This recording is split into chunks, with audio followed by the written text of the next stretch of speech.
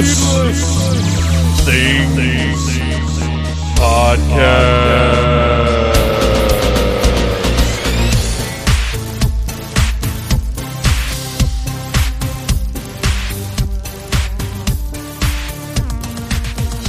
Hey, Phantomaniacs, welcome to the newest episode of the Needless Things Podcast, where we talk about toys, movies, music, and all manner of pop culture dorkery. I am your host, Dave, and finally, I can announce that the Needless Things Irregulars will be live at Atlanta Comic-Con in July on the 14th with Needless Things Presents The Summer of the Bat. And no better place to announce that than on the 1989 episode of the Needless Things Podcast, where we were very careful to avoid any discussion of Tim Burton's Batman film. So, this is very exciting for me. This is a new convention for us. I submitted my idea for a panel. They loved it. They put us on the schedule. So now, you guys, every single one of you, please come out to Atlanta Comic-Con. That is Sunday, July the 14th at 1 p.m.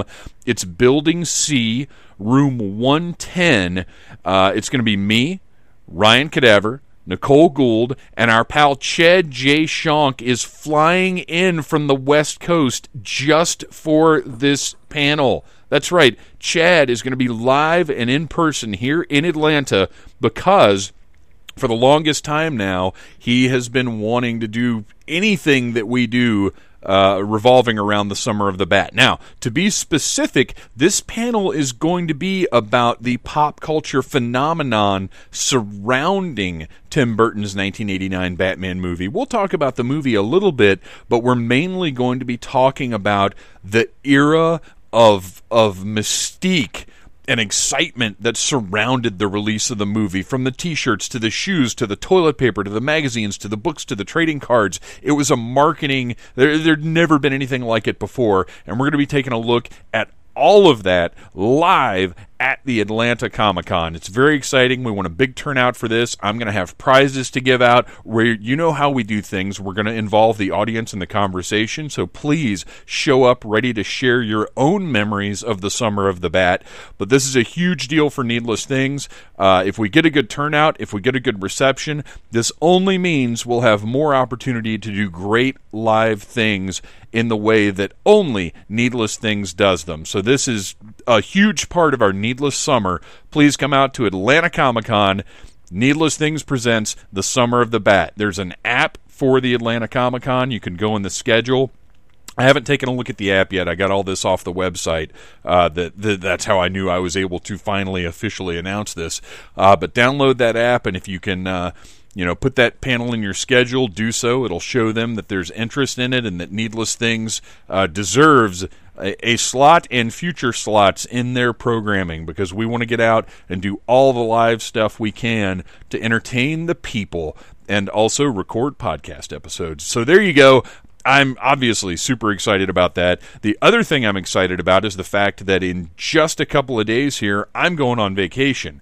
I'm doing something really weird with this intro that I've never done before, and that's record it 2 weeks in advance. Because I'm going on vacation, and I want to get this in the can. I want to do as little as possible while I'm on vacation, so I'm pre-recording this intro. In the past, what I've done is I've had the episode, the meat of the episode, as I call it, already recorded, and then when I get out to wherever we're going, I'll sit down with the laptop, record the intro, post it, and do whatever. I don't want to have to do all that this time, so I'm going to go ahead and get this thing wrapped up. I'm actually recording this immediately after producing last week's episode, which, if you didn't catch it, was the beginning of our Needless Summer, and that is a commentary for The Life Aquatic with Steve Zissou, which was great. It was a whole lot of fun. I hope you listened to it. And also, I hope you got the Criterion Blu-ray to watch along. That's a superior viewing experience, I can tell you right now. So what else have we got going on before we get to this week's episode, which, again, is our look back at 1989.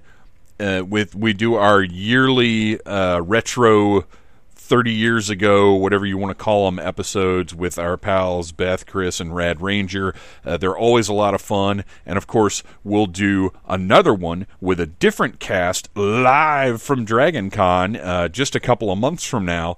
And 1989 was a huge year. It was really tough for me to decide what I was going to talk about for this episode. But we had a great conversation. We had a great time. I just recorded this thing last night. And it could not have gone any better. And I want to thank those guys once again for kind of getting on this short notice, because I realized I had to get all of this put together if I was going to have it done before I left town. Got a lot of great posts. Well, for me, they're coming up. For you guys, they're already posted. So all you have to do is go to needlessthingspodcast.com and check out the last 2 weeks' worth of posts to see what I've been working on. There are a couple of special mini-casts that went up, if everything went according to plan anyway.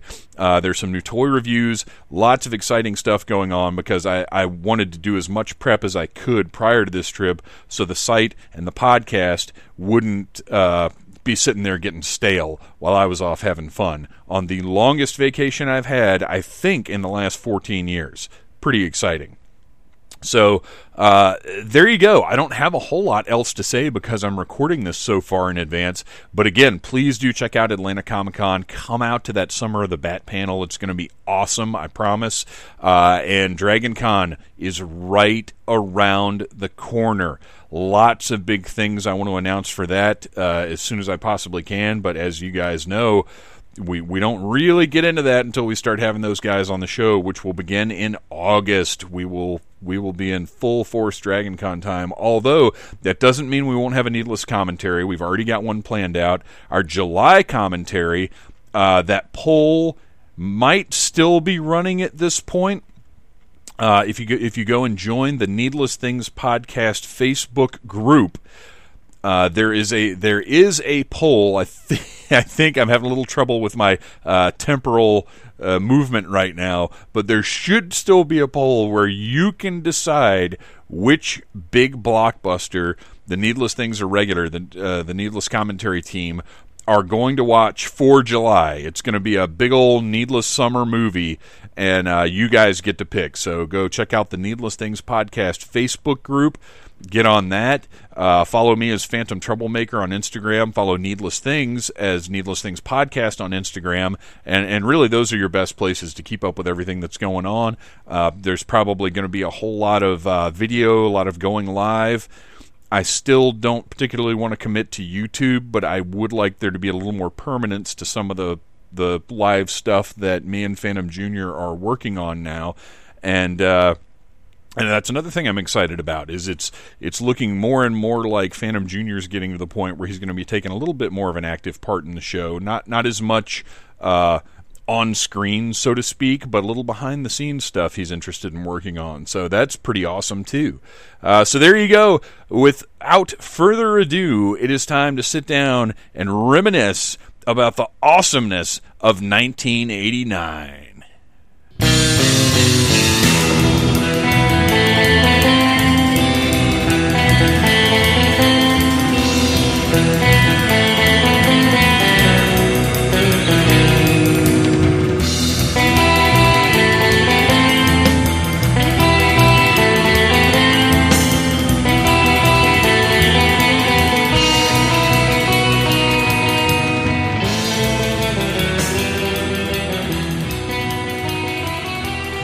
All right, Phantomaniacs, you should know by now that a crucial part of each and every single Needless summer is our look back at the 80s. And this year, of course, we're going to party like it's 1989 with our pals. Beth, welcome back to the show.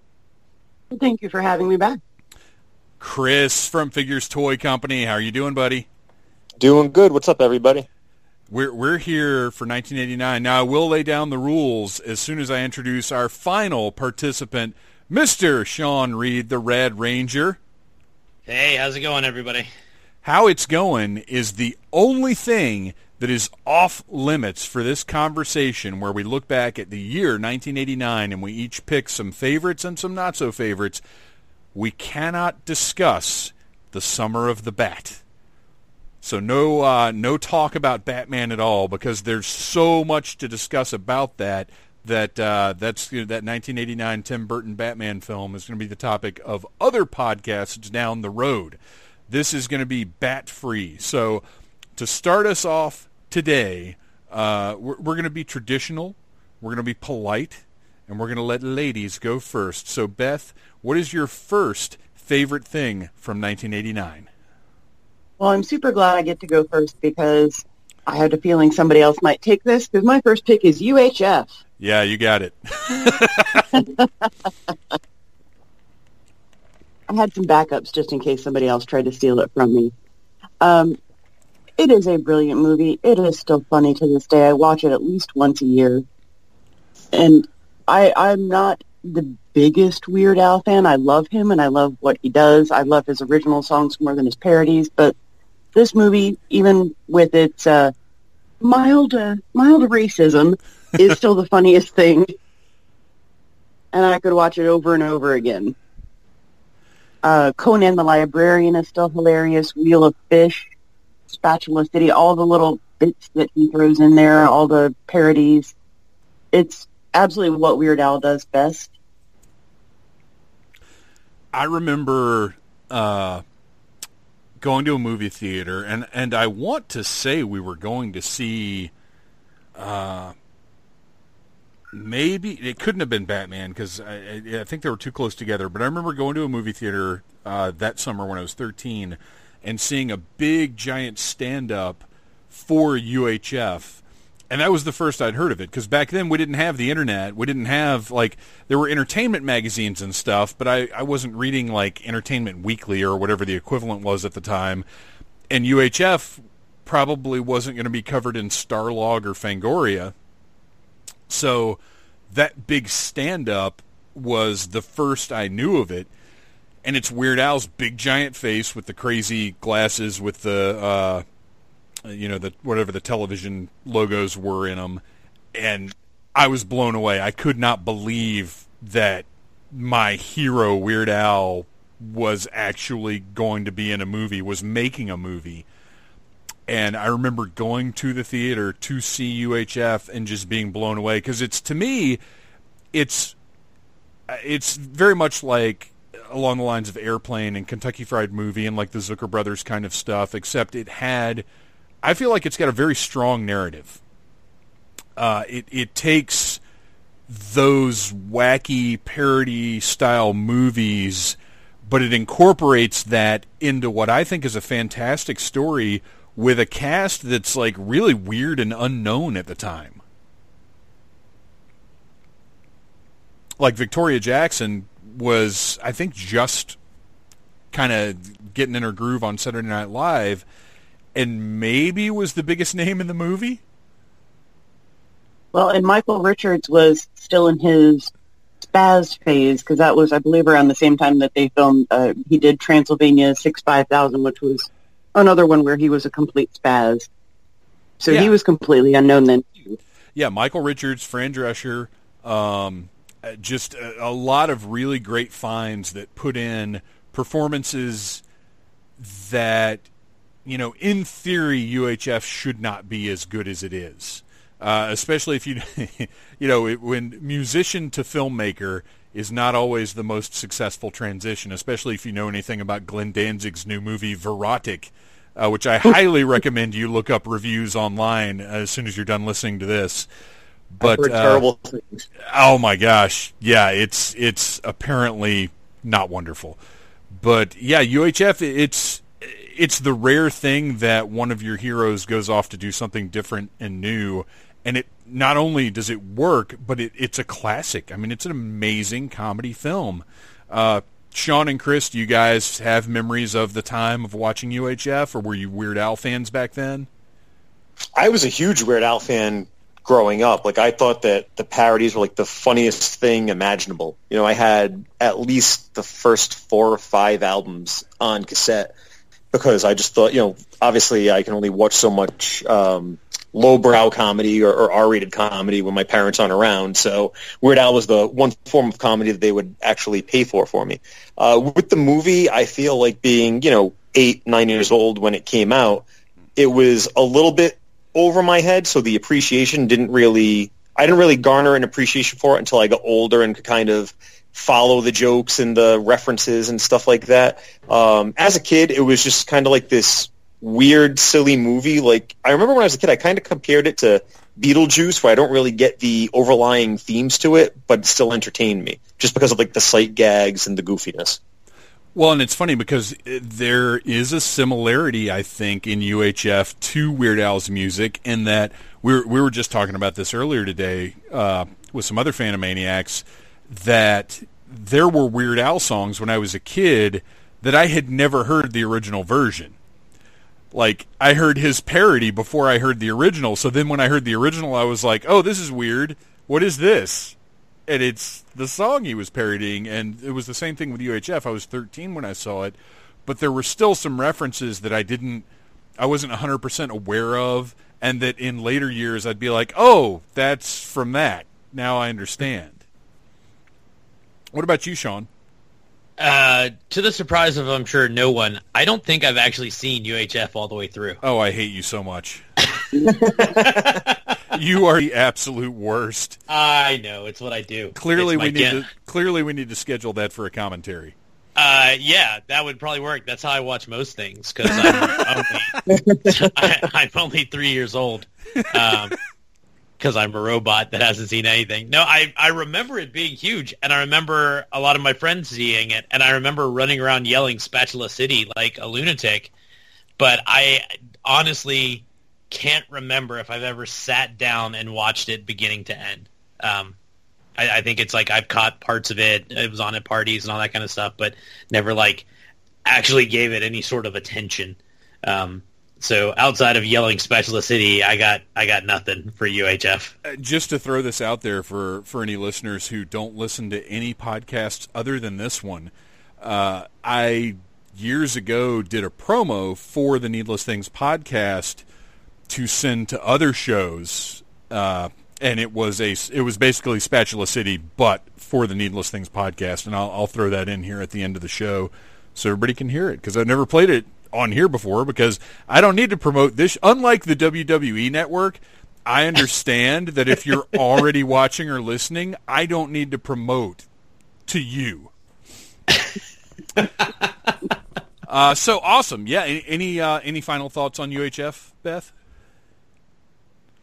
You know, I had seen The Complete Al already, and we had stolen it from Blockbuster at this point, and I knew it would be brilliant because The Complete Al was so good, but who knew that Weird Al was going to be such an amazing talent?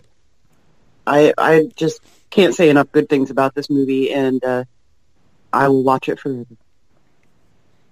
Yeah, well, it's mind-blowing that he's the lead and is great. Like, he carries so much weight in the movie, and he pulls it all off. And the chemistry he's got with all the other characters is great. David Bowe in particular, I developed a big fandom for that guy after seeing UHF. It really is far, far better than it had any right to be, and to this day is eminently watchable. All right, well, if that's it for UHF, we're going to move on, and I'm going to go ahead and make my first pick, because like Beth, I have a feeling this one might have gotten taken out from under me if I hadn't jumped in here now. And I'm going to throw out there Faith No More's... God damn it. Well, I lost my number 3, so you get to lose your whichever one this was. That was number 1. That's all right. Faith No More's debut major label album, The Real Thing. My favorite band of all time. Obviously, at this point, this is 1989. I'm 13 years old. MTV is a critical part of my life. I learn most of what I know, not from school, not from my parents, but from Adam Curry. So MTV plays the video for Epic, and I mean, I can't really define why it got me so much, but it did.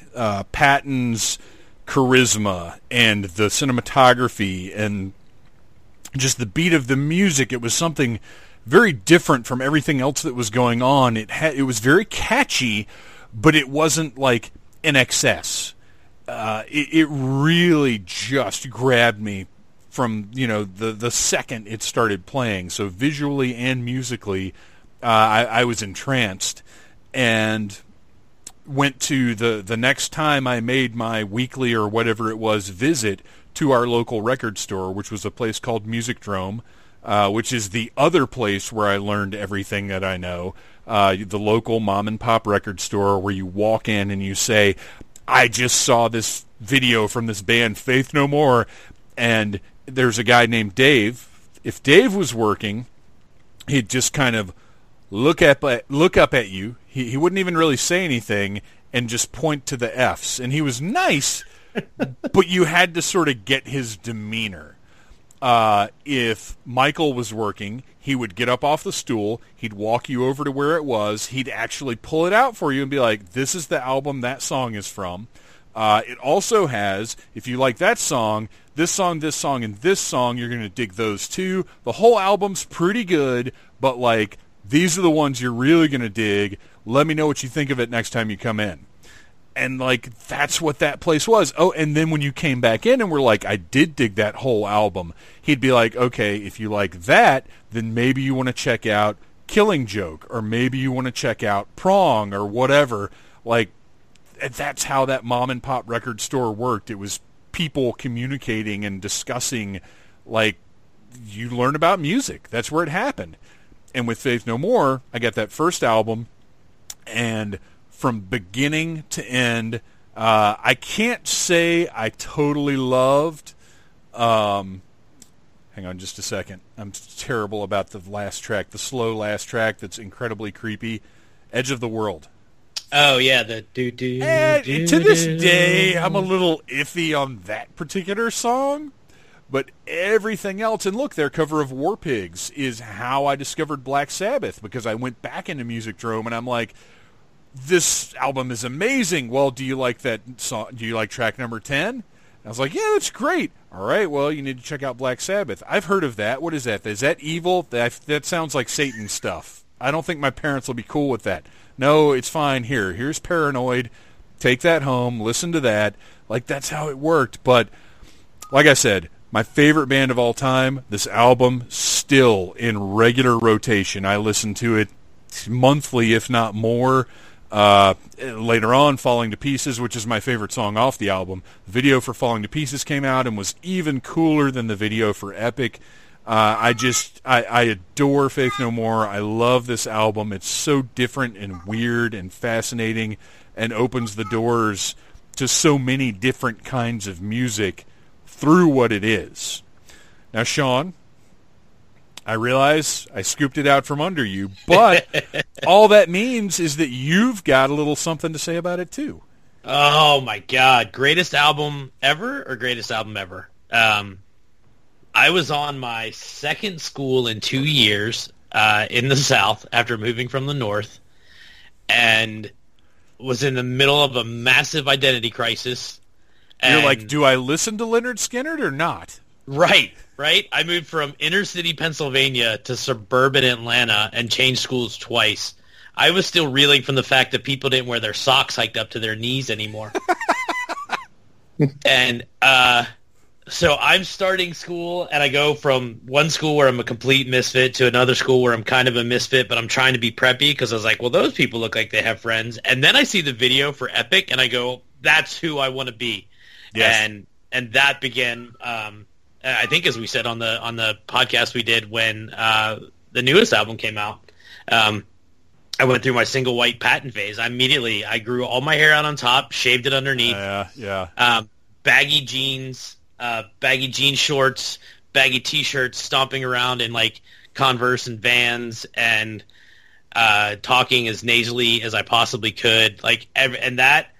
I remember a buddy of mine, we would get in his car, we would put on Surprise You're Dead, we would drive fast as hell, reckless as hell, and thank God that song is only like 2.5 minutes long, because we probably would have killed ourselves or someone else.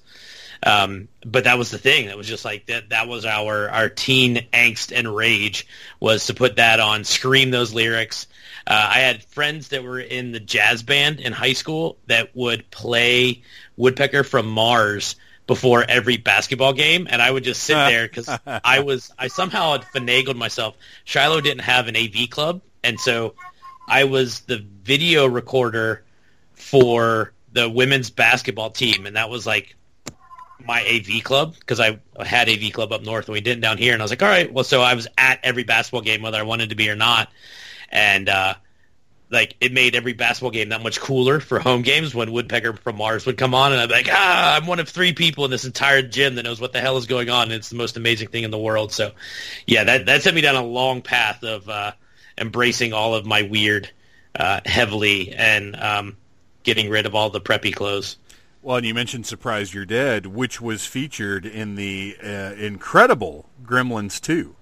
Yes, which I did not see when it came out, but then I saw it many, many years later, and I was like, I would have loved this movie when it came out. It's so dumb. I don't think I saw it in the theater. I don't think I saw it until it came out on home video. Yeah, I was much like everything else movies. I was super late to that party, but now that I'm there, I'm preaching the gospel of it as much as possible. And the fact that it has both Slayer and Faith No More, Surprise You're Dead in it, I was like, okay, this might be the greatest movie soundtrack of all time. And I'm one of the people who was shocked to find that people didn't care for Gremlins 2. It was one of those things where I was like, wait, people don't like this movie, but now it's come back around to where it's this, and probably because of the Key and Peele sketch for the most part. Oh, I'm sure that's how I got introduced to it. It's come back around as a thing. Beth, I know you have a special relationship with Faith No More. I have a special relationship with a husband who has a special relationship with Mike Patton. I was aware that this existed at the time, but that was not my style in high school. That was not what I was into. And honestly, even after I married a man who is kind of obsessed with Mike Patton, it's still not my favorite album. It's no Angel Dust. It's no album of the year. But as a casual fan, I think I'm allowed to like album of the year because the hardcore fans are like, no, that's crap. Well, the Real Thing is the poppiest album. It's not my favorite Faith No More album, but it is the one that introduced me to them. And, it set me down the trail, and it is the one that everybody knows, too. If you mention Faith No More, your average person doesn't even know there are other albums, but they all know Epic. Oh, that's with the fish flopping around on the thing. The dead fish. They killed a fish in that video, right? Right. Everybody knows that. What about you, Chris? Any Faith No memories? I would have to say out of the 4 of us, I'm probably the most casual fan of Faith No More. The way that I got into them, much like you, was through MTV. But also, I know I mentioned last year when we were kind of going into the rap fandom that we all had, how I would kind of follow the lead of my cousins as far as getting into music. And on the flip side of that, my uncle on my mom's side, who's actually only 10 years older than me, so he was relatively young as I was growing up, and he's more of the rocker, not a total metalhead, but he was into more of the heavier stuff, and he got into Faith No More. So for me, who is slowly getting into the rock side of stuff, used to my cousins playing the rap and the dance music and the pop stuff, Faith No More to me was kind of like the middle ground. Yeah. Like if I didn't want something too rocky and he didn't want something too rappy, he would just throw on The Real Thing and we'd drive to the store with that playing. And most of the time it was Epic because I was a 9-year-old kid. I just kind of went with what was on MTV or what was on radio at the time. But that was my introduction, and I've always found them catchy. It's just that I certainly didn't latch onto them as much as you guys. To me, they're, remembered. To me, they're on, my iPod playlist and everything, but I never went and sought out, every album. I was more or less just about the singles when it came to them. Well, and that is, The Real Thing is that sort of, lots of artists later on would credit Faith No More. Limp Bizkit and Korn have both acknowledged the influence of The Real Thing on the type of music that they make. And at the time, even, you had stuff like Mike Muir from Suicidal Tendencies, his offshoot band Infectious Grooves, very much had that sort of funk metal sound that The Real Thing had. It's a hugely influential album if you look at, the 90s and on. it really was a sound that I'm not going to say they created, but they popularized and certainly influenced a lot of artists going forward. Oh, for sure. That whole, new metal era of the, the rap rock hybrid and stuff like that. You've got, your Korn, your Limp Bizkit, all those sorts of bands. They definitely owe something to Faith No More. Yeah, absolutely. All right, so I think it's time for our next 1989 favorite. I can't claim to completely know what's next, but I trust the people who are handling it to handle it. It's time for the thing, I think. So I was going to jump in here and talk about how my favorite TV show is Saved by the Bell. All right, time out. Sean wants to do Saved by the Bell on this podcast. That's blasphemy. That would be like me doing Rad. If I tried to do that, I'd have a BMX bike tread up and down my back for attempting that. He can talk about Crew Jones all he wants, but when it comes to the crew of Bayside High, I'm the guy. Time in. But I suspect that Chris is going to want to have Saved by the Bell to himself. So what I'm going to do is the gentlemanly thing, and I'm going to go with my number 2 pick, and I'm going to let him have that. And when it's his turn, he can talk all about how he's all about Saved by the Bell. But I'm going to bring up a show that amazingly is still on the air after forever now, and that's The Simpsons. I remember getting introduced to it when it was on the Tracy Ullman Show, and I don't know that I've seen anything catch fire quite like The Simpsons did, and then the fact that it is still around and still doing new episodes is really mind-blowing and kind of a testament to the creativity of everybody involved. I don't even think it's just a Matt Groening thing. I think it's all of the voice actors and everybody.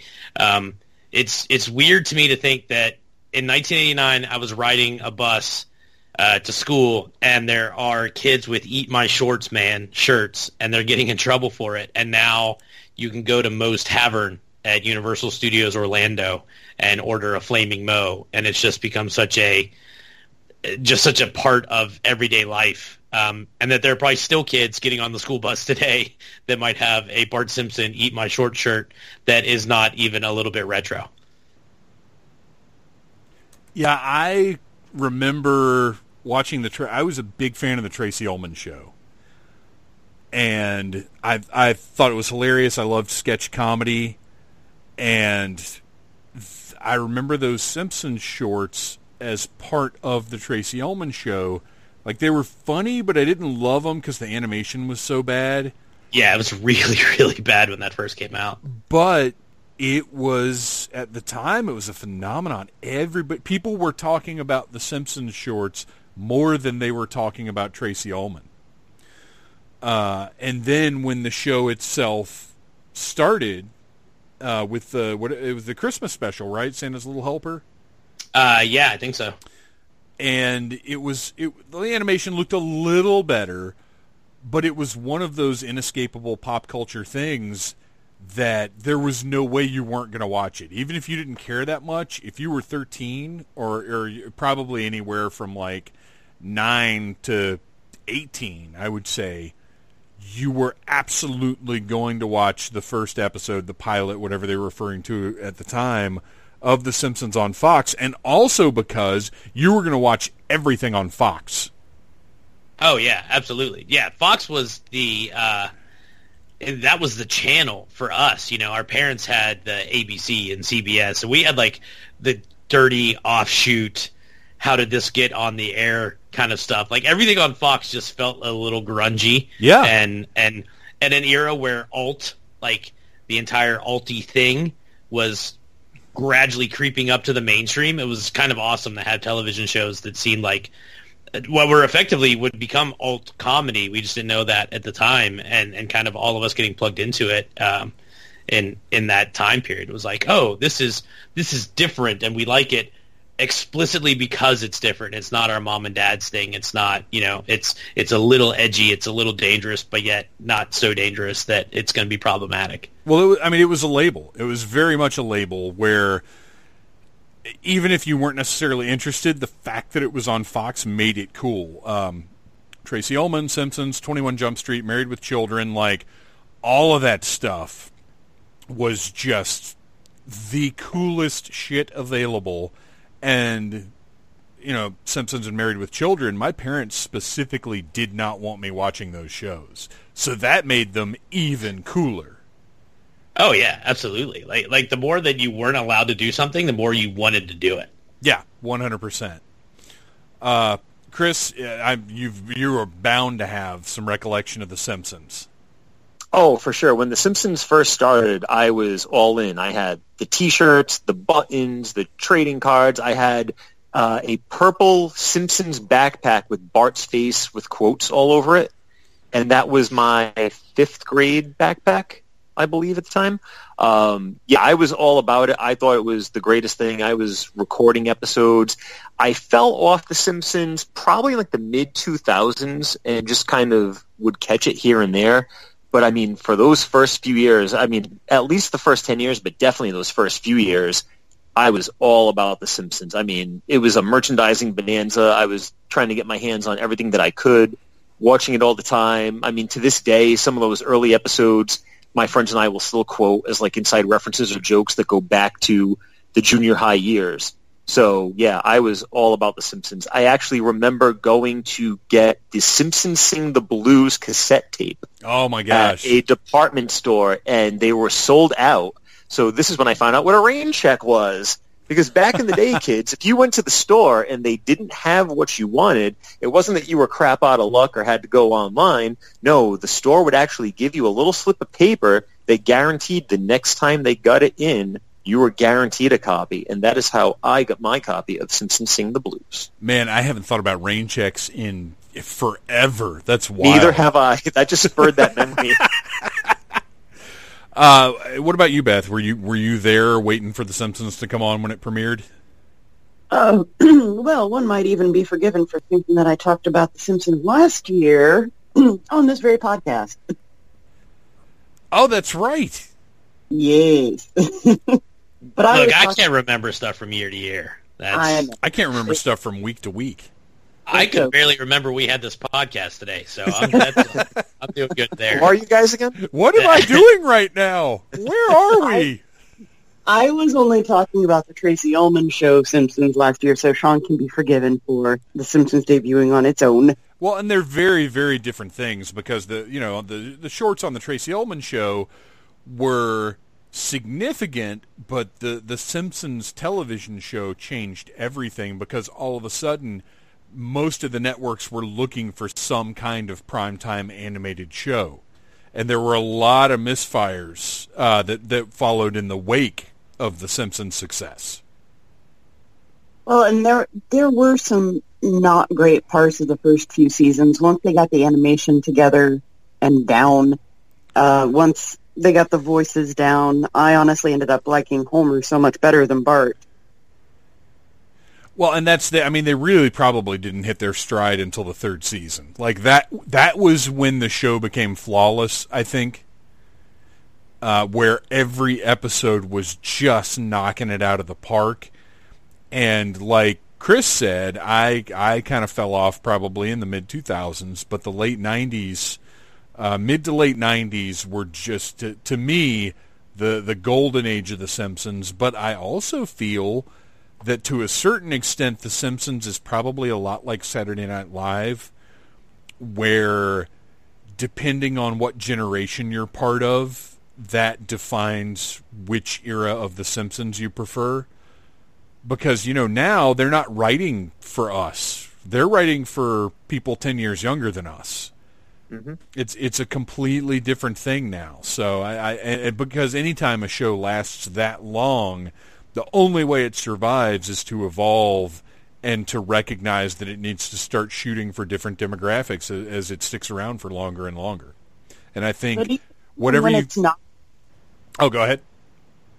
Even when it's not great, even if I just flip on an episode now and just happen to catch one, even a bad Simpsons episode is still better than 90% of what you're going to see on network television. Yeah, absolutely. I agree with that. Because every once in a while, because we love Bob's Burgers, so we'll catch, Simpsons leading into that sometimes, and it's still a very good show. It's not destination TV for us, but it's not like I want to change the channel like I do with, like you said, 90% of the stuff on television. All right, excellent. Simpsons was a great one. Any final thoughts on that, Sean? No, but I am leaving for Orlando this week, so I think in celebration of the 30th anniversary, I will have to make sure that I get a flaming moe and probably a lard lad donut. That's exactly what I was getting ready to say. You need one of those big-ass pink donuts. They make them, and they're as big as your head. Yeah, they're ridiculous. It's so insane. When we were down there a couple of years ago, our plan had been, well, we're each going to get a donut, and then we saw them, and we were like, we're going to share a donut. We're gonna split a donut, and that'll be breakfast, lunch, and dinner. And for the listeners, for the sorry, damn it, Beth, I'm sorry. If we were here, I would be strangling you Homer style. Not really. Not really. But if you, the listeners, want to follow the Red Ranger on Instagram, I'm sure he will be posting pictures of himself with that glorious pink donut. Oh, absolutely. Boy, that sounded dirtier than I meant it to. Or did you? All right. Time out. And let's kick it over to Chris again. Did I do that right? What does that even mean? I don't know. Technically, that means we're all supposed to be frozen, and it's just you. So I mean, okay. So Chris, tag in. I don't know. Time in, tag in. It's all right. All right.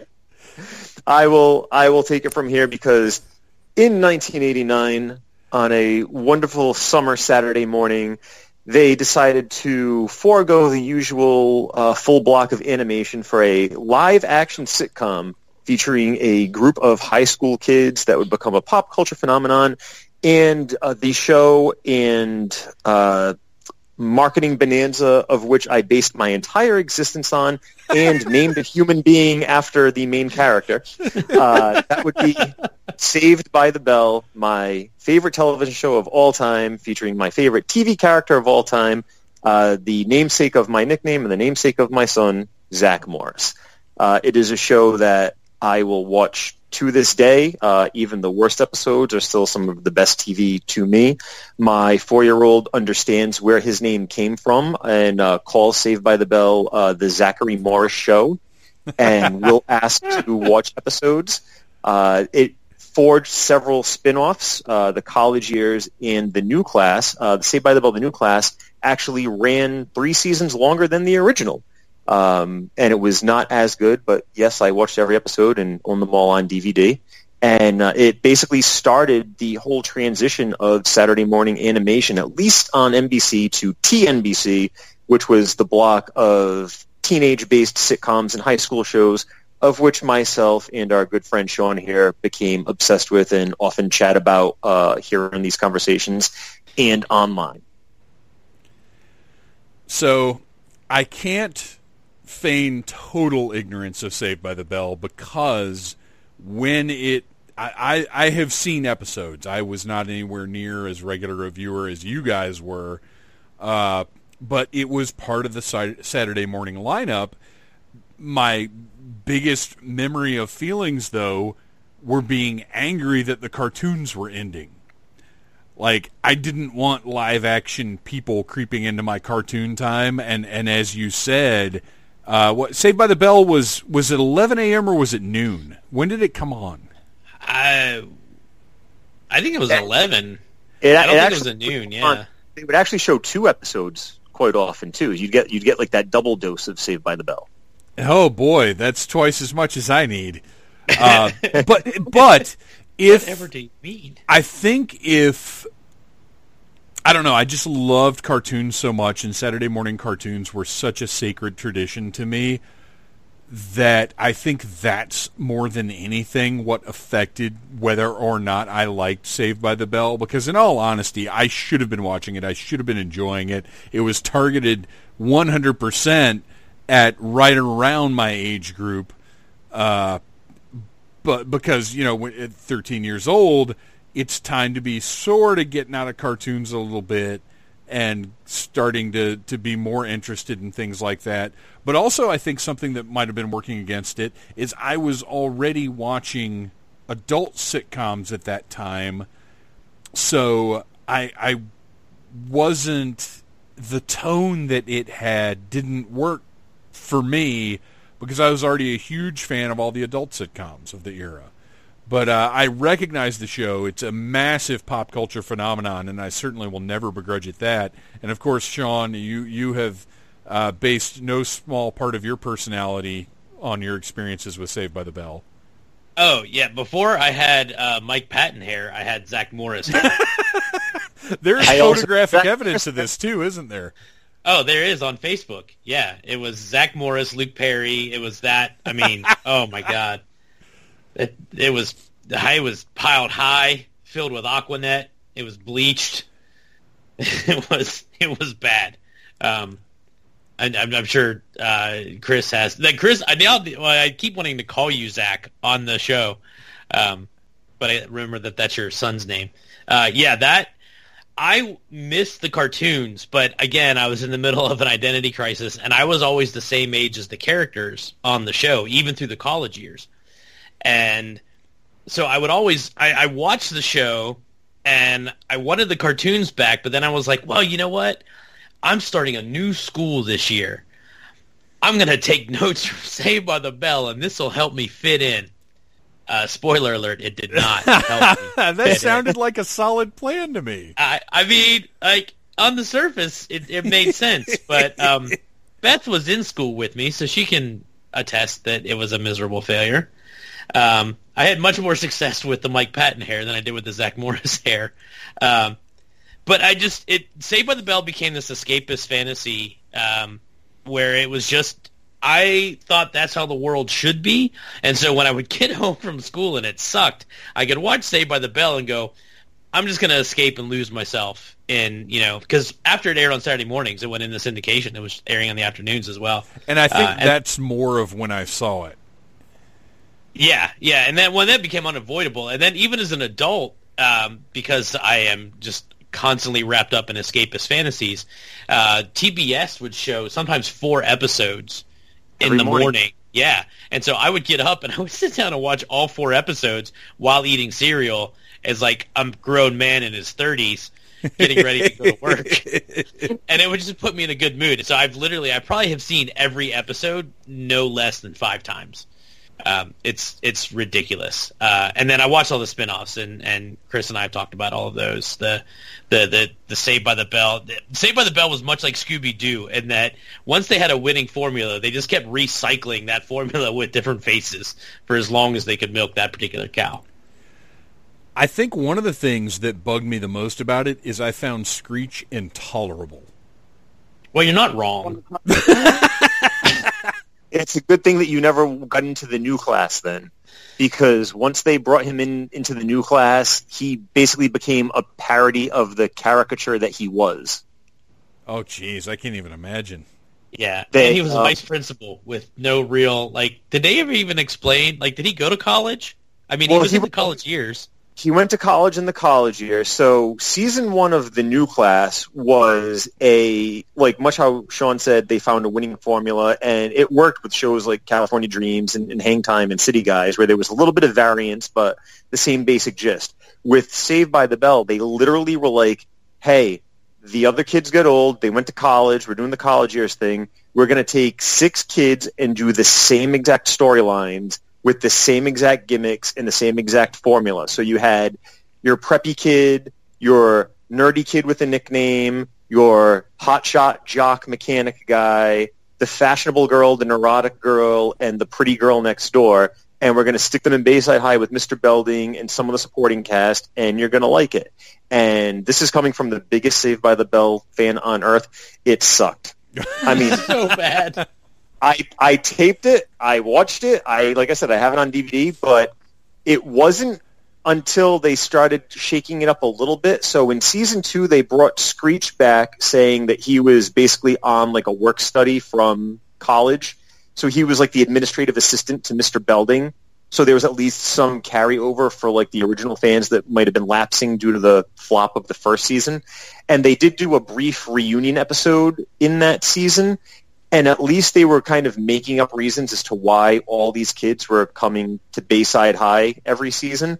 but there was just so much cast turnover. I mean, you had 4 years of a cast that became established pop culture icons, and then every season it was going to be like the luck of the draw. Like, all right, well, what new cast member is going to stick around this time? Because they would completely overhaul it every season. And Screech and maybe like Screech, Mr. Belding, and like 2 characters were like the only ones to even make it from the halfway point to the end. The first 3 seasons were just, they couldn't get their footing. They couldn't do it. And the other shows were kind of starting to take over popularity-wise. And it's funny how we wound up coming full circle, because Saved by the Bell caused NBC to be like, hey, we're going to do all these live action shows and take over the Saturday morning block. And by the time they felt it had run its course, City Guys was the last show to air on TNBC. That was like the last big spinoff.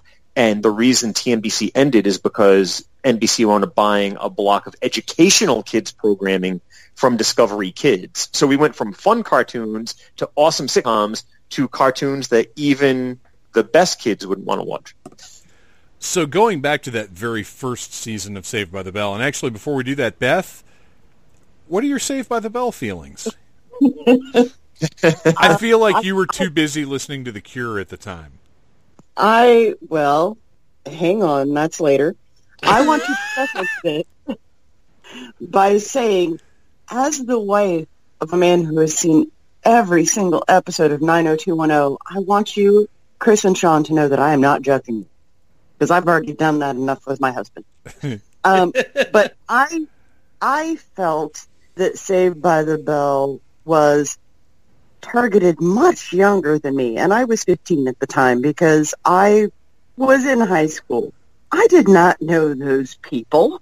I did not see people in my school.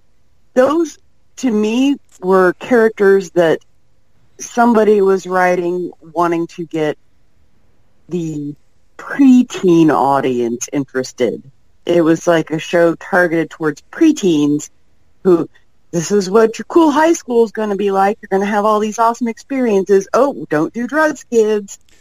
So what you're saying is that Chris was the target audience and that Sean has no excuse. Sean has lots of excuses. Look, we've already clarified that I am well beyond the target audience for most things. Power Rangers is all I have to say about that.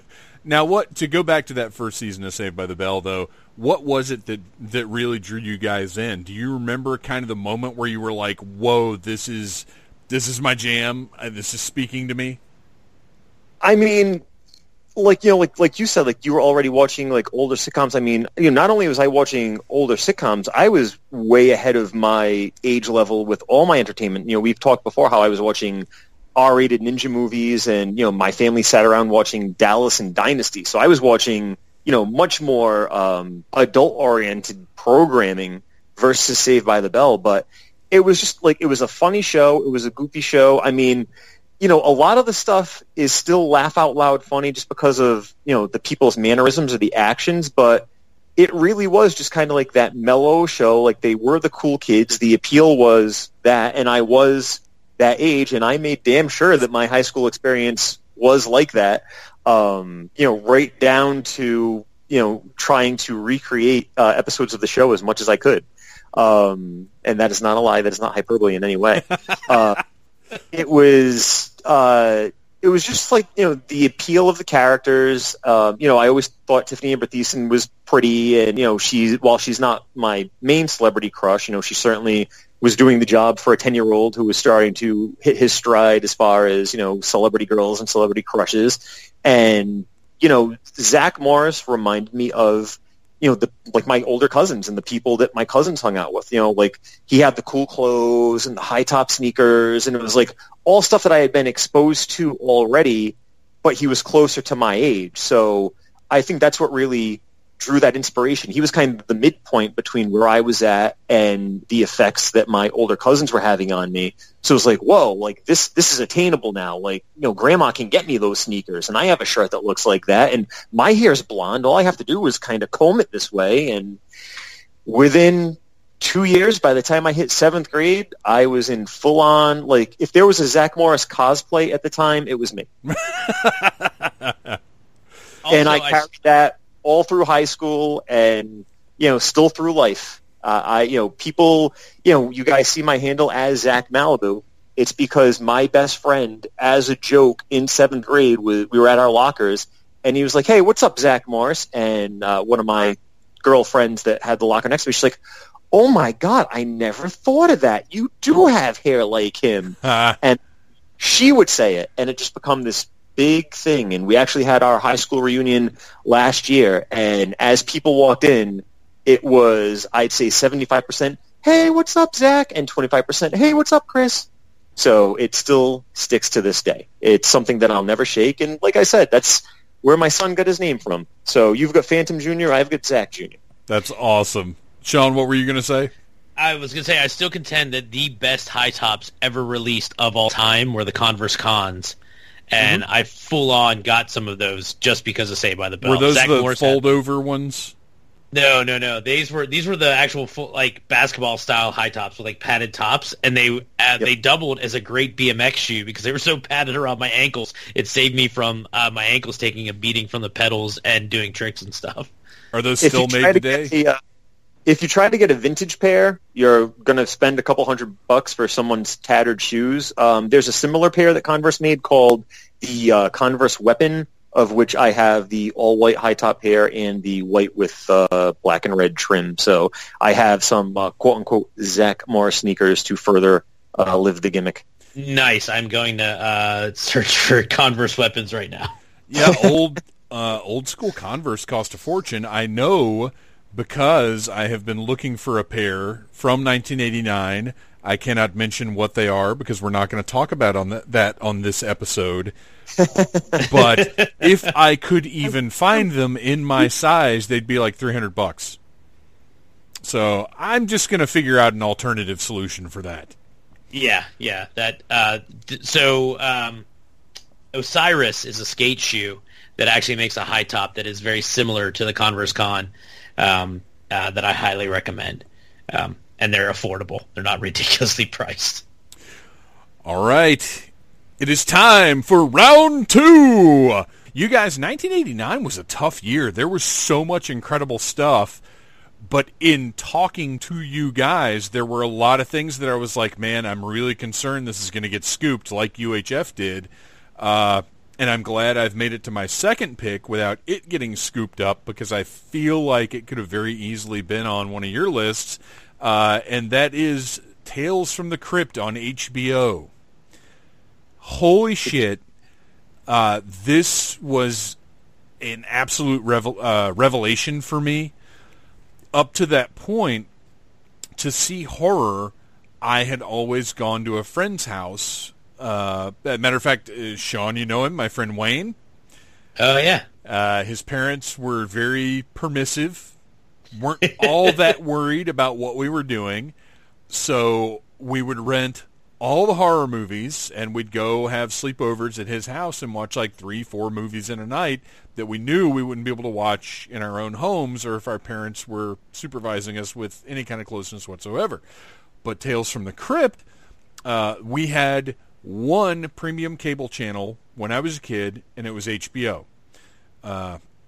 Originally, it was only on the downstairs television, but at some point between when I was 11 and 13, they got me my own cable box for up in my room. So I was able to watch HBO with the understanding that if I was ever caught watching anything that I should not be watching, the cable box would come out of my room. Then Tales from the Crypt happened, and seeing the promos for this with the Crypt Keeper, with all of the big names that were involved in it, there was no way you were going to keep me from watching this show.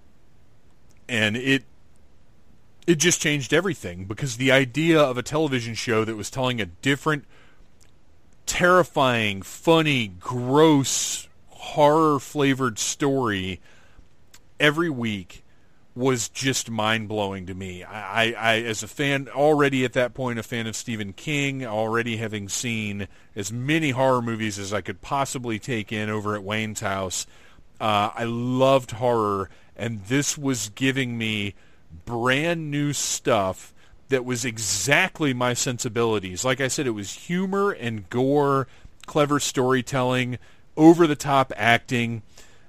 It blew my mind, and I tuned in terrified that my parents were going to walk in, because if they walked in while somebody's cutting a titty off with a chainsaw, or while some kind of fish monster's devouring somebody's face, or that's not going to go over well.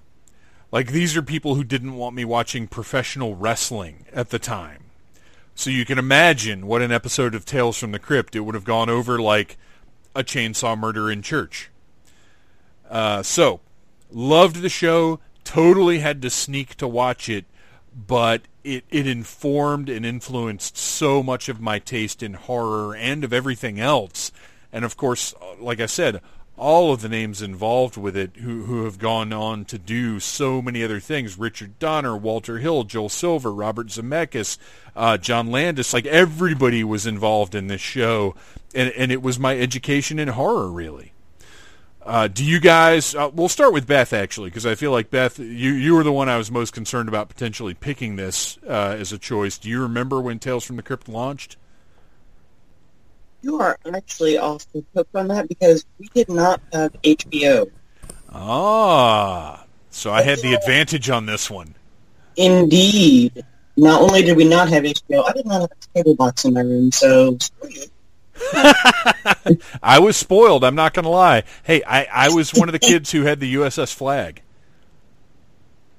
Well, I saw it later, and I enjoyed it thoroughly, and I liked everything about it. I just did not see it when it came out. It was probably, I don't know, 6-7 years later by the time I finally saw it. So you have a big head start on me on that one.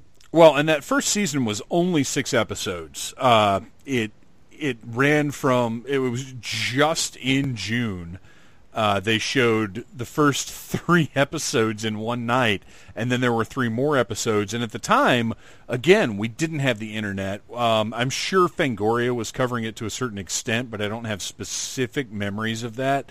But it wasn't one of those things where a season of your favorite, like, for instance, Titans on DC Universe, we watched that whole season, and we're just waiting to hear if they renewed it for a second season. Back then, like, as a 13-year-old, you don't really have the resources to even know if you should be waiting to hear about a second season. For all I knew, this was a miniseries. It was a completely different time as far as information was concerned. So I devoured those episodes, and then, fortunately enough, the next year we get a second season. But it was just, it was a remarkable thing. Sean and Chris, do you guys have memories of that first year of Tales from the Crypt? I was too chicken shit to watch it.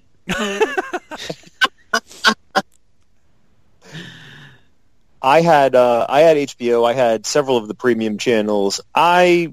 Not necessarily just the first season. I mean, I remember Tales from the Crypt overall. I would watch it if it was on. Like, I wouldn't go out of my way to watch new episodes, but just because we had a cable box upstairs where the bedroom was, or if I was at my aunt's house, my cousins were out, like, pretty much anywhere I was at, there was a cable box and a premium channel, so I kind of had free reign if no one was watching the TV. So I remember certain episodes. I remember the episode where Don Rickles was a ventriloquist. Yes. I think it was Don Rickles, Bob Goldthwait were in it. Oh, yeah, I remember that one. I remember that one. I remember one with Morton Downey Jr. where they were, like, going through, like, a haunted house. Well, what's funny is anybody who was a name in pop culture at the time ended up on the show. Like, it was very much because you had an interstitial with the Crypt Keeper and Arnold Schwarzenegger. That was in one of the episodes. It was. Yep. I remember Whoopi Goldberg too. Yes, Whoopi Goldberg. It was a very, for as gruesome as the show could be, it was very lighthearted and did not take itself seriously. And I think that's one of the things I loved so much about it, is that it knew what it was, and it wasn't trying to be, highbrow or be any kind of award-winning thing. It knew it was based on a comic book, even if I didn't know that at the time. Right. Which is funny. I had even though I was reading comics at the time, I didn't know about Crypt of Terror, Vault of Horror. Like, I didn't know about these comics, and I didn't realize this show was directly adapting stories from those comics. I wouldn't even discover those EC comics until years later. But like I said, it was just it was a game changer. It was a massive thing to have this so accessible, and the greatest minds, not just in horror but in filmmaking, making these little short stories for television. I mean, it really is remarkable. And just think, it spawned off a cartoon for kids. Right, Tales from the Crypt Keeper, which I've got the entire series of action figures from that. And they're great. They're beautiful. Any more Tales from the Crypt thoughts, anybody? Then we will move on. Sean, what is your second rad thing from 1989? All right, so since I couldn't go with the real thing, there are a bunch of great albums that came out in 1989, and I would love to be like, I was totally listening to that, but I was not. I didn't pick real up. quick, let me just say I had the same experience. Like, when I was looking through the music, I was like, wow, that's awesome, but I wasn't actually into that at that point. Right, Yep. like Paul's Boutique came out. I didn't pick up Paul's Boutique it'd be another couple of years. Yeah, before I Paul's picked up Boutique, Operation Ivy, Green Day's first EP, like a lot of incredible stuff came out, but I was not listening to it then. Yeah, no, I wasn't picking up on it yet. I was behind. But an album I absolutely had, and to my parents' credit, and if you've ever heard me on this podcast, I don't give them much credit. The Two Live Crew, As Nasty as They Want to Be, came out in 1989. Yeah. Oh, wow. And I had heard it was going to be banned. I'm not a huge Two Live Crew fan. I was a big enough Two Live Crew fan. But I was a really big, people should be allowed to say whatever they want to say, even if it's stupid, and don't label my records. And when it came out that might be banned, I was like, I have to have this album, and I have to have the dirty version. So my parents called my uncle, who lived in Pennsylvania, and he bought a copy and sent it down to me so that I could have an uncensored, unlabeled, As Dirty as They Want to Be copy of that, the full-on dirty copy of that album. And I listened to it constantly. It was on regular rotation. It was that, The Real Thing, and Mother's Milk, and Real Life, Send Me an Angel. Those 4 cassettes would get regular rotation in my Walkman. And and that was a huge album, and it was, and again, it was more like it was a minor political statement from a 14-year-old who was just like, don't censor my music. I don't like this. And yeah, so it just became like this sort of seminal thing, and then I don't know that I've listened to another Two Live Crew album since. Meanwhile, I thought Tone Loc's Wild Thing might be a little much for my parents. My parents were hippies. Like, they were ex-hippies and stoners, and so it makes them both lousy parents and great parents when you listen to music.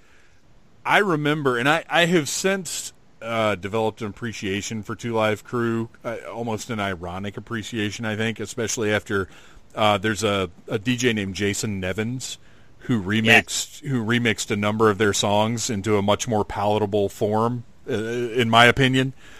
But I remember Band in the USA and how big that was. Now, but was that 89 or 90? No, that was the follow-up based on the issues they had with As Nasty as They Want to Be. Okay. So we'll talk about that one next year. Yes. But I do remember on MTV News, Kurt Loder talking about all of the places where Two Live Crew were not allowed to play, all the shows getting shut down, and I'm trying to remember when the whole Tipper Gore thing went down. I feel like it was previous to 1989, but the Two Live Crew were very much victims of the fallout from the parental advisory deal. Yeah, PMRC was 1985. Okay, yeah, I was thinking it was much, much earlier than that.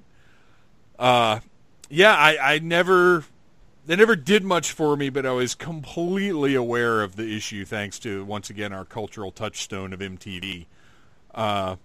Chris, you've got to have some Two Live Crew thoughts. I've got plenty of Two Live Crew shirts. I actually have a Two Live Crew T-shirt. Oh to my this day. gosh.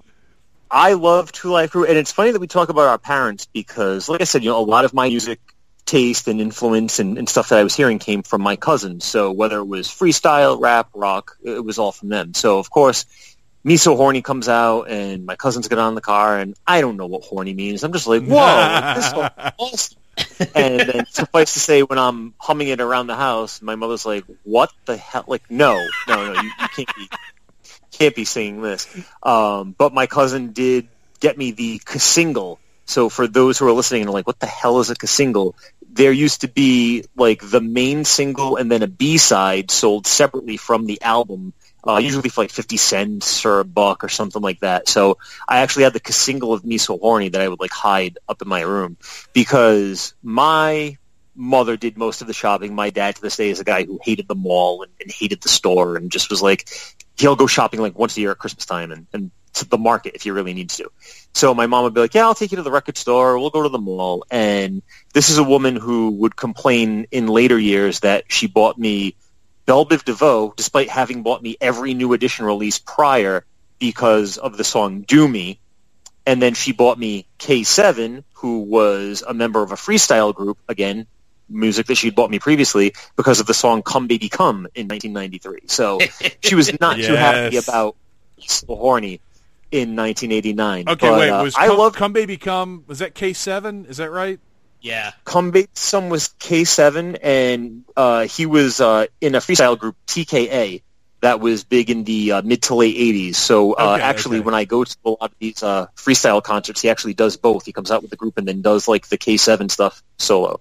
Oh, wow. So I've actually seen him perform that live. I'm pretty sure you and Dana came out to that one year for the game show. We used it for something because it was from. Was it on the Mask soundtrack? I think. I think so. I think he had Heidi Ho in the Mask. Yeah. Well, I'm trying to think. I know it from a soundtrack, and then they used it in Suicide Squad. Yes. As well. Which both instances, of course, delight me because that's a ridiculous but awesome song. It is an amazing song. Beth, what about you? Any Two Live Beth? If I had wanted to buy a Two Live Crew album, I don't think it would have been allowed, but I didn't want to buy one, so it really wasn't an issue. Why not? What? So you're telling me that that Two Live Crew Morrissey collab never happened? I mean, if I knew how to remix stuff, I would go do that right now, but Some listener, please make that happen. I know you guys have skills that I do not. Let's get the Two Live Crew Morrissey remix out there. We need it. Show me that pussy. That pussy. God, how do you think about sex and be depressed about it? That was amazing. All right, well let's carry on. And actually, it is Beth. Let's change the subject, shall we? Well, we shall. I am surprised again that this did not get taken out from under me. I apologize if this was on somebody's list, but I'm choosing Bill and Ted's Excellent Adventure for my second pick. It was on my list, absolutely, but you go right ahead. I think that this is probably one of the most poorly reviewed best movies ever, much like UHF. Terrible, terrible critic reviews. Fantastic movie. The idiots go marauding through time, and there is not one single thing in this movie that isn't funny. There's not anything that makes it unwatchable now. It absolutely still holds up to this day, given the fact that we are heading into them making a third movie this year. Clearly, I'm not the only one. Yeah. Yeah, that movie has a legacy. It defines cult classic because of what you said. When it came out, those of us who loved it were not really counted among the demographic that the movie studios were looking for, and it's mind-boggling that it got a sequel. which was still great.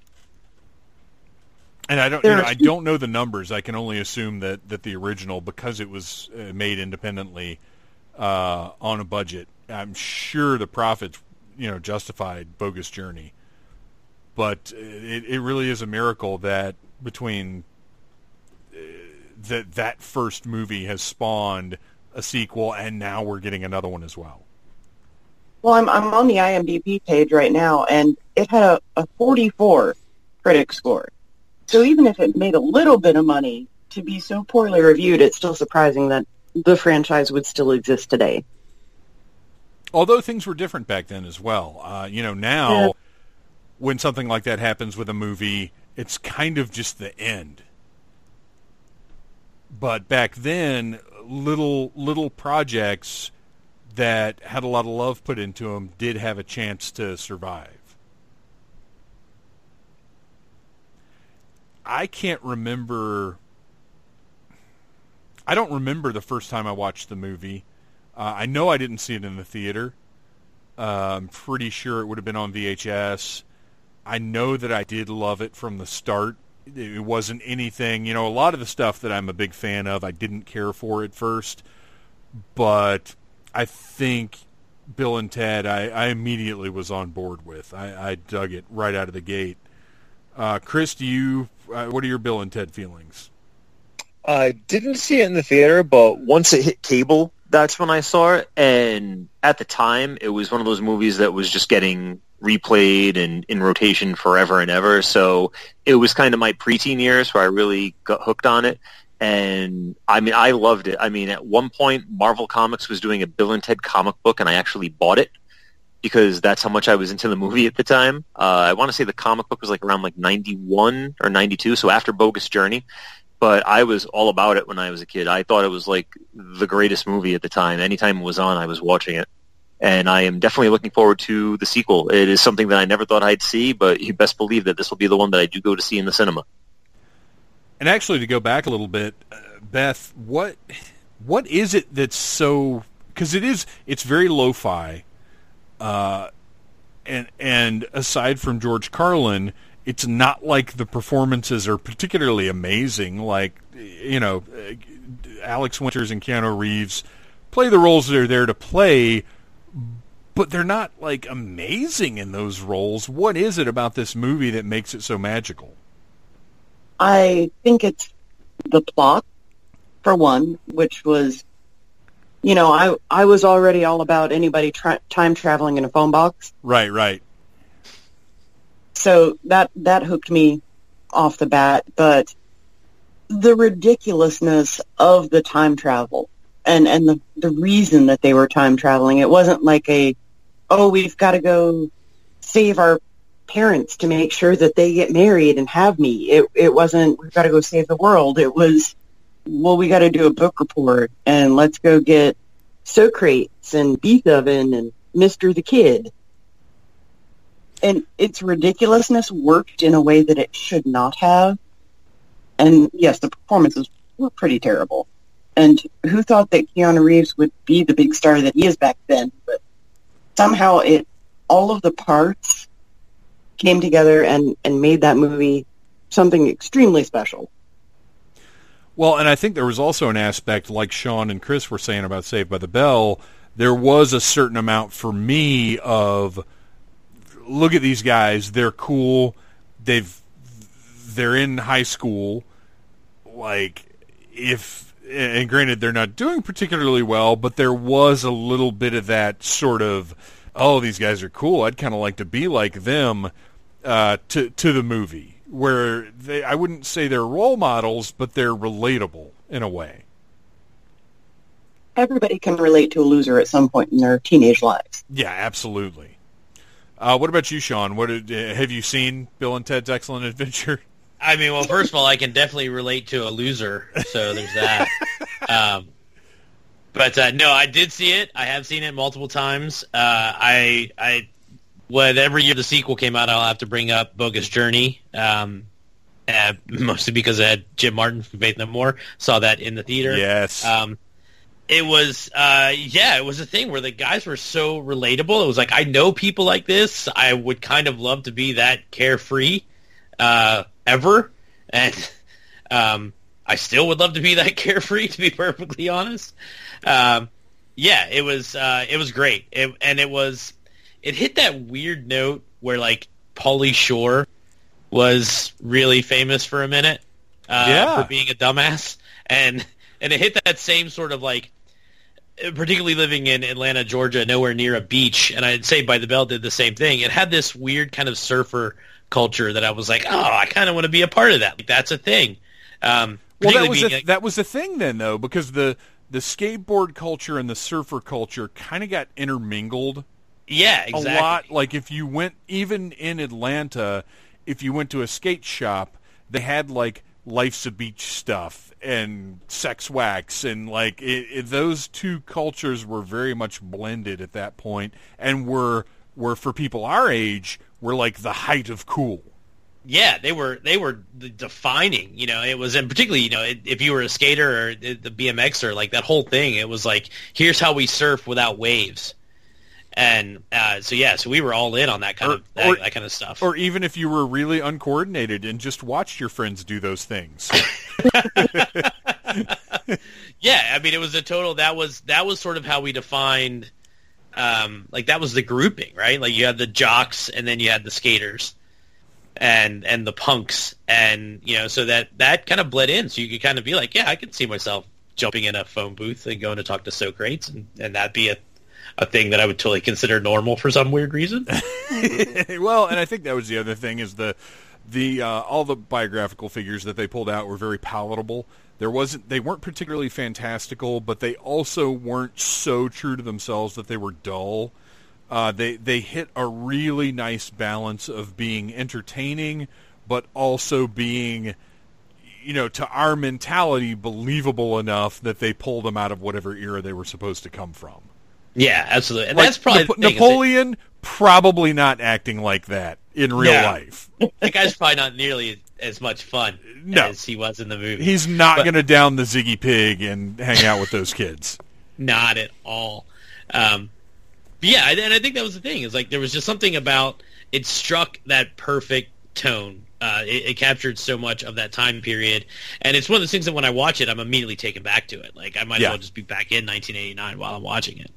Yeah, there is a certain amount of timelessness to it. Even though it's so representative of the era, it feels like something that's sort of plucked out of it as opposed to restrained by the time it's representing. Yeah, absolutely. All right, Chris, it's down to you to wrap up round 2. What is your second favorite thing from 1989? So my second favorite thing would have to be not necessarily a particular album or television show or movie, but it's more or less the culmination or the emergence of Andrew Dice Clay. Oh, wow. To the comedic pop culture phenomenon. The album Dice was released in 1989, but you had everyone kind of, parents and adults looking at him sideways because of his content. You had the MTV mishap that got him banned, and, he was just, he was comedy's bad boy. And, as a kid, obviously, not getting all the references, but I had seen enough comedy and enough, R-rated comedy movies to understand the basis of some things. Obviously, I thought the nursery rhymes were the funniest thing imaginable at the time. And I guess in an adult sense, they were somewhat original. But he was, at the time, someone that I just found really funny. I was really entertained by him. As I got older, I was so entertained by him. And I think that he gets a bad rap from some people who think that he was only all about the nursery rhymes, but to this day, he remains one of my favorite comedians. He actually just did a 2-season run on Showtime. He did like a Curb Your Enthusiasm style show, and it was hysterical.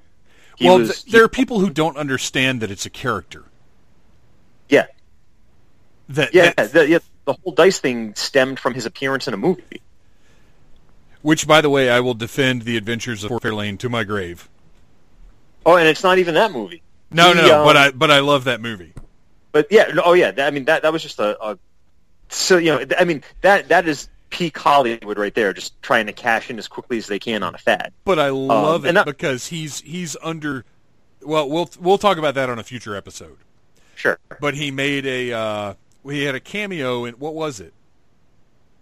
So he was in several movies, but he was in a movie called Making the Grade with Judd Nelson in 1984, and he played like a street tough, and he was the Dice Man. And he had kind of developed like that like Suedo Travolta personality for his comedy stuff, but he didn't really fully become Dice until after he appeared in that movie as basically that character. Wow. Okay, I didn't know that, and that's not what I was thinking of, because he appeared in some other like teen comedy type movie as like a bouncer or something. I don't think that was Pretty in Pink. That's the one I was thinking. Okay, that's what I'm thinking of. Yeah, he was in Pretty in Pink. He also played a bouncer years later in Brain Smasher, A Love Story, with Terry Hatcher, where it was him and Terry Hatcher being chased by ninjas. Okay. Well, that just sounds amazing. I'm adding that to the list right now. From 1993, Brain Smasher, A Love Story. I obviously remember Andrew Dice Clay because, again, MTV being the cultural touchstone that it was, the 1989 MTV Video Music Awards are where he delivered his famous Mother Goose nursery rhymes to the horror of MTV executives, and was banned from ever appearing on MTV again. Yep. And think about it. This was kind of his breakthrough year. For sure. And the year that he kind of lost some sense of exposure because MTV, being the phenomenon that it was, wanted nothing to do with him after that. Yeah, he pretty much got buried for a while because of the fallout from that, which just goes to show, even though MTV was not, they did comedy, but MTV it's not like they were Comedy Central or the Comedy Channel, which could have also been a topic for this episode, but just didn't quite make it in. They were a powerful force in Hollywood. Mm-hmm. I'm actually trying to figure out when the heck Ford Fairlane came out. Was it? It wasn't 90. 91. It was either late 90 or 91. Yeah, you're right. It's 1990. 1990. That was later than I thought it was. Okay, so anyway, I was always thoroughly amused by Andrew Dice Clay. I never really got to that point where I was like, I'm sick of this guy, and I think it was partially because he kind of faded away for a while. But over the last decade or so, he's definitely, I wouldn't say made a comeback, because we couldn't fairly say he's as pop culturally relevant as he was in the late 80s. But he's certainly found a career for himself, and I think gotten a lot of his respect back from the entertainment industry at the very least. Mm-hmm. And he's responsible. One of my favorite comedians of the modern age is Jim Norton, who I discovered off Opie and Anthony. Opie and Anthony had been on a Boston station that we would get here in Rhode Island, and I discovered them in the mid-'90s. So when they made the move to New York and to satellite, my buddy got one of the first XM converters, or whatever you want to call them, for his car. He's like, "Oh, these dudes are hysterical." I'm like, I know exactly who they are. They used to be on the local rock station, and Jim Norton was like their third chair. And then, he got to be so big based off that show, to the point where neither Opie nor Anthony are even on XM anymore, but Jim Norton is still there with his own show.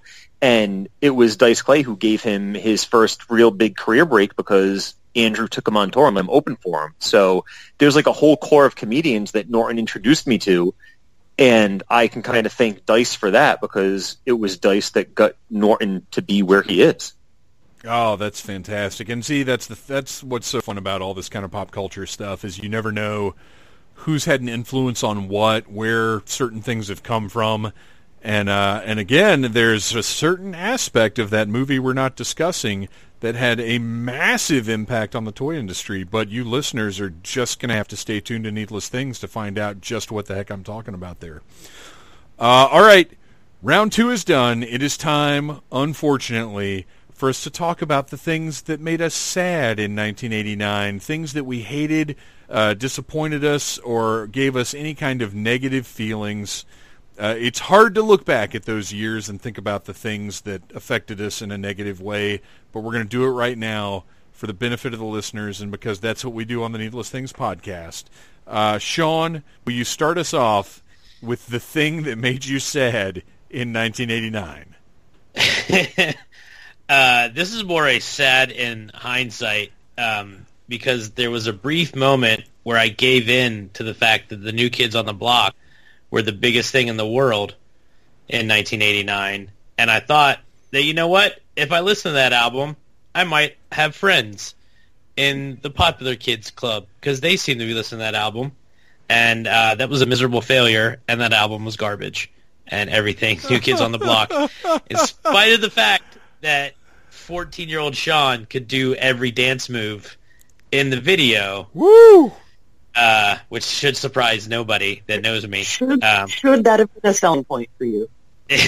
You would think. But yeah, so that's in hindsight, there's if I could wave a magic wand and take out a part of my brain and a part of my history, it would be that part that had the pirated cassette copy of Hanging Tough by New Kids on the Block. You better hope Jessica and Carly don't listen to this episode, or you're going to be getting some angry DMs. Oh, God. No, yeah. It won't even be DMs. My cell phone will be blowing up. Jessica just sent me the picture of her with her New Kids on the Block earrings, and she was upset that nobody noticed. And I was like, well, they're New Kids on the Block earrings. And despite our many, many years of friendship, this is where we differ. I will have to say that this is where we differ because New Kids on the Block was actually the first concert I ever went to. I got nothing for that. And I knew the dance moves, and I was rocking that cassette. And Jordan Knight actually lives locally because he pops in the bank that's like 5 minutes from my house that my friend works at. And she's like, oh, Jordan Knight came to drop off like a check from his gym for like, $500,000 in landlord or whatever. Don't tell our friends Jessica and Carly because they'll be in your backyard at the post office. They were they were based out of Boston, so they got a lot of extra play around here because New England being New England, it's like we're all as one, just like with the Patriots and all that stuff. Even though I hate the Patriots, but I was all about the New Kids, and my sister still is, and the fact that they have linked up with the Backstreet Boys, which is like her other favorite band of all time, she could not be happier. And the fact that she does financial analyzing for a venue that often has big concerts like that, she's gotten to see them like pretty much anytime they come around. So the New Kids love is strong in the DiPetrillo family. Well, Chris, you're going to carry on right now with something that you do not have strong love for. All right, so this was mentioned during the Saved by the Bell talk about how, there were certain shows that my family had become obsessed with, and they were weekly viewing, and, the phone would go off the hook, and everyone would sit around, and you couldn't get up or make a noise or make a peep until that show was over. And those two shows, mainly with my family, were Dallas and Dynasty. And in May of 1989, Dynasty came to an end on a cliffhanger that left us basically pulling our hair out, wondering what was going to happen to our favorite characters because it did not come back. This was the pre-dawn of the internet age. We didn't have any fan fiction. We didn't have any hints. We didn't have any type of petition to sign to get our show back on the air. We had to wait a whole 2 years until they did a reunion movie, which kind of bastardized the cliffhanger in the first place, to find out what happened to the Carrington clan. And it was heartbreaking to a young Zach Malibu not knowing what was going to happen to all his favorite characters that he had become obsessed with over the years with his cousins and aunts and parents. Well, what exactly was, what went down? You didn't know if Blake Carrington was alive or dead. He was kind of left for dead, and Joan Collins and her husband Dex on the show, they went over a balcony. Basically, all the characters were kind of placed in some sort of peril And, you were basically like, instead of tune in next week or we'll see you next season, they made the decision that this was it. And it didn't end with any sort of closure. It was the most open-ended of open-ended season finales that there ever was. And when they finally came back around for Dynasty the Reunion in 1991, it was they had to kind of recast a couple of characters. The son, Steven, had been cast by one person in the early days in the original run, and then they did a thing where the actor left, so they did the old soap opera. I got into an accident and my face changed. Oh my gosh. And at this point, he was played by Jack Coleman, who you would remember from Heroes. He was the character of, with the glasses. Oh, the horn-rimmed glasses. Yeah. Yep.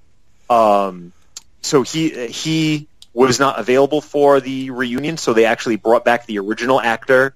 And then one of the other sons was committed to another soap opera, so they cast some other random actor. And then, like in the case of Joan Collins and her husband in the show, she was alive, but he was not there, and they were basically like, oh, it's terrible what happened to her husband. But that was like the only comment made about him. So it's like, well, what? Did he break his leg? Did he break his neck? Did he get a paper cut? Like, what was so terrible about it? So, yeah, it was just kind of a cheap way of ending the show, which was kind of par for the course back then. I felt like a lot of shows would tend to end that way. I think now a lot of people kind of give closure wherever they can. There have been shows that make like a quick YouTube movie or something for the DVD release. Yeah. You got none of that back then with Dynasty, and that was a family tradition. I mean, my cousin owned a limousine service that he named Dynasty Limousine Service based on the family obsession of this show. So, not only did we lose our show, but we, we couldn't stay attached to something that we had no idea what was going on with. It was just kind of sad for the Deep Trillo clan. Years of investment in these characters and in these storylines just went. Yep. Oh, that's rough. Oh, I have no Dynasty memories whatsoever. Anybody? I have no Dynasty memories at all. But when we covered 1992, Chris, help me remember Swan's Crossing, because we will talk about Swan's Crossing. Oh, jeez. Yeah. I have every episode on a VHS. Well, not a VHS tape, but I have a VHS tape collection of Swan's Crossing. Mostly because your experience with Dynasty matches my experience with Swan's Crossing. Yeah, but we'll talk. We'll go further into it. That is where my love for Sarah Michelle Gellar came. Beth, please pull us out of this vortex. Well, I also have a serial that I was heavily invested in that was canceled in 1989, but it was Doctor Who and not a soap opera. See, but so were we... Was it on here though? Because did we get the cancellation like in real time? Because I was trying to figure that out for my disappointment, and I couldn't remember when it was being broadcast here, because we didn't know when Tom Baker was getting replaced. We didn't know, because we were watching it years later, and I couldn't quite figure out when Sylvester McCoy's last episode aired here. I don't know exactly when it aired here, but I know that it had to have been in 1989 because, or at least I saw it in 1989 because my parents were somehow, through some sort of hippie wizardry, able to get episodes very shortly after they aired. Oh, okay. So I wasn't watching years later. I was watching from the time I was a small child and these things were happening at the time. I don't know if they paid some kind of magical wizard to bring them episodes fresh, but we were not that far behind. We did not have the 2 to 3 year lag that I know network television had here. Well, it wasn't even network, it was PBS, and they were like years behind. But see, I think at one point, I feel like maybe Colin Baker and Sylvester McCoy started being broadcast with a little more proximity to how they were being broadcast in England, but it's hard, like nobody has records of that stuff, so I don't know. So anyway, go ahead, I'm sorry. Well, anyway, after the disappointment of Colin Baker and not particularly liking a whole lot of his storylines and definitely not liking his companion Mel, Sylvester McCoy was much better. He's not my favorite Doctor ever, but after coming off Colin Baker, I enjoyed him much more. And there were some really good episodes in those seasons. Time in the Ronnie, Remembrance of the Daleks, The Curse of Fenric. Those are all, yes, Ghostlight. Fantastic. Those are all great episodes. And then for it to be getting better and then to go away was very, very upsetting to me because I was heavily invested in that show. Now, when you watched, was Survival, that's the last one, right? Yes. Which there is a review of Survival on oldneedlessthings.com. When you were watching Survival, did you know that was it? I don't think I did at the time that I watched it. It's, obviously a very, very long time ago. But I don't remember going, oh, well, that sucks. That's the end. Because, again, there wasn't the internet back then for you to know, oh, this show's canceled. It's never coming back. Right. And especially with Doctor Who, because, the end is often the end of this Doctor and there's going to be another Doctor. So for me back then, it was just, oh, okay, well, this Doctor's over. There's going to be another Doctor next year. See, I very specifically remember watching Survival, and he and Ace, don't even really get back in the TARDIS. They kind of walk off into the sunset, and there's this weird voiceover about there will be other times, another whatever. I remember thinking it was weird. And then the next week, because I would watch it on PBS at 11 o'clock Saturday night or whatever it was, and they would broadcast all of the serials together as an hour and a half feature.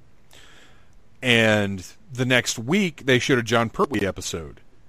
And I was like, what the heck just happened? What is this? Because I had seen John Pertwee before when they had done telethons, where you could get a free PBS tote bag. And so I knew that they had gone back. And that was when I realized that I guessed it was the end of new Doctor Who's. And it broke my heart. It was even worse than when Davison replaced Baker. I was just devastated. Good pick. I don't remember at what point I realized, wait, this is the end. Because it didn't take me till the next week to realize it took me longer than that. And after a while, I was like, so no more Doctor Who? Oh, okay. Ugh. Yeah, and that was PBS kept playing it, but I didn't, at the time, I was young and stupid and didn't care for John Pertwee's episodes, although I love them now. So that was kind of the end of me watching Doctor Who for a very long time. Until you got to be sad again in 1996. Yeah, right. Oh, yeah. Yeah, you're not kidding. That's a whole other episode, though. Sean and Chris, do you guys have any awareness of Doctor Who whatsoever? I have no horse in the Doctor Who race. I didn't get into Doctor Who until the Eccleston era, so... Yeah, it was tough being a kid and being a Doctor Who fan with no internet. Those were hard times, baby. All right, so I will close out our sad memories. I'll put a nail in this horrible 1989 coffin with something that's not really sad but horrifying, and that is the movie Communion.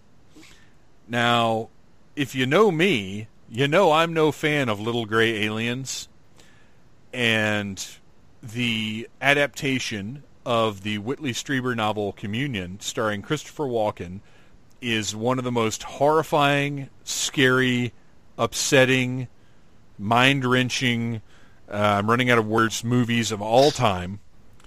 It's I can't watch it to this day, but unfortunately I did watch it. Now, I didn't see it in 1989, so I'm kind of cheating a little bit here, but it came out in November of 1989. I caught it on cable because even with my deep-seated horror relating to gray aliens over the years, I have sought out movies about them because I don't know why. I have issues. And I watched this movie probably 1 o'clock in the morning one night on HBO, or I think maybe by the time it came out, we had a couple other premium channels, because I think around 1990 is when they started bundling them like they do now. So I saw Communion, and I people watch something like that and they say, I had nightmares for weeks. I have nightmares to this day. Specifically about scenes from that movie when these hooded creatures are surrounding Christopher Walken in bed, his sleep paralysis, when they're in the cabin. I don't ever want to go to a house out in the woods. I don't care how nice it is. I don't care how many lights there are. It's just full of horrific, nightmarish imagery. I would rather watch Pinhead rip somebody's genitals off with a saw than watch Communion, ever.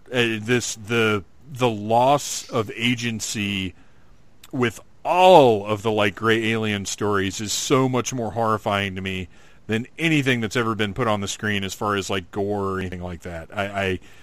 This movie is truly disturbing and horrible, and I never need to see it again. And that's how I feel about that. Okay, have you guys seen it? Do you share my horror at all? I have no idea what you're talking about. Shocking. Who would thunk it? I have actually never seen it, but I don't share your fear of tiny gray aliens. I just, for some reason, have never seen it. And I will say this, it's probably a very good movie, but I cannot get through my sheer terror enough to give it any kind of reasonable critical evaluation. Chris, what about you? You're in Whitley Strieber's neck of the woods. I have never seen the movie, but did the cover of the VHS have like an alien on it? Yes, it's horrible. I remember it from like video stores, like going to rent movies and stuff like that, and it wasn't anything that like popped out to me. It's an alien head over like the New York skyline, which was another horrifying aspect of this. Is the character, Christopher Walken's character, is in the middle of New York City. He's in like Manhattan and still being assaulted by these aliens. So nowhere is safe, you guys. Well, I mean, New York's full of aliens anyway, so. So anyway, that's my horrific memory from 1989. It's time to bring things back, to get a little lighter, and to close this episode out. So what we want to do is have a speed round of our final favorite things from 1989. We're not going to have a whole lot of discussion about them. We're just going to throw things out there just to bring things back up, to get the mood in the room back to a pleasant level. And we're going to start with you, Chris. What is your final favorite thing from 1989? Karate Kid Part 3 with Karate's bad boy Mike Barnes and the awesome founder of Cobra Kai, Terry Silver, seeking revenge on behalf of John Kreese against Daniel-san and Mr. Miyagi. Yes. Oh, man. When I was younger, all three of the Karate Kid movies, I dug to different extents. I don't care what anybody says about 2 or about 3. I think they're all like pretty much the same level of awesome.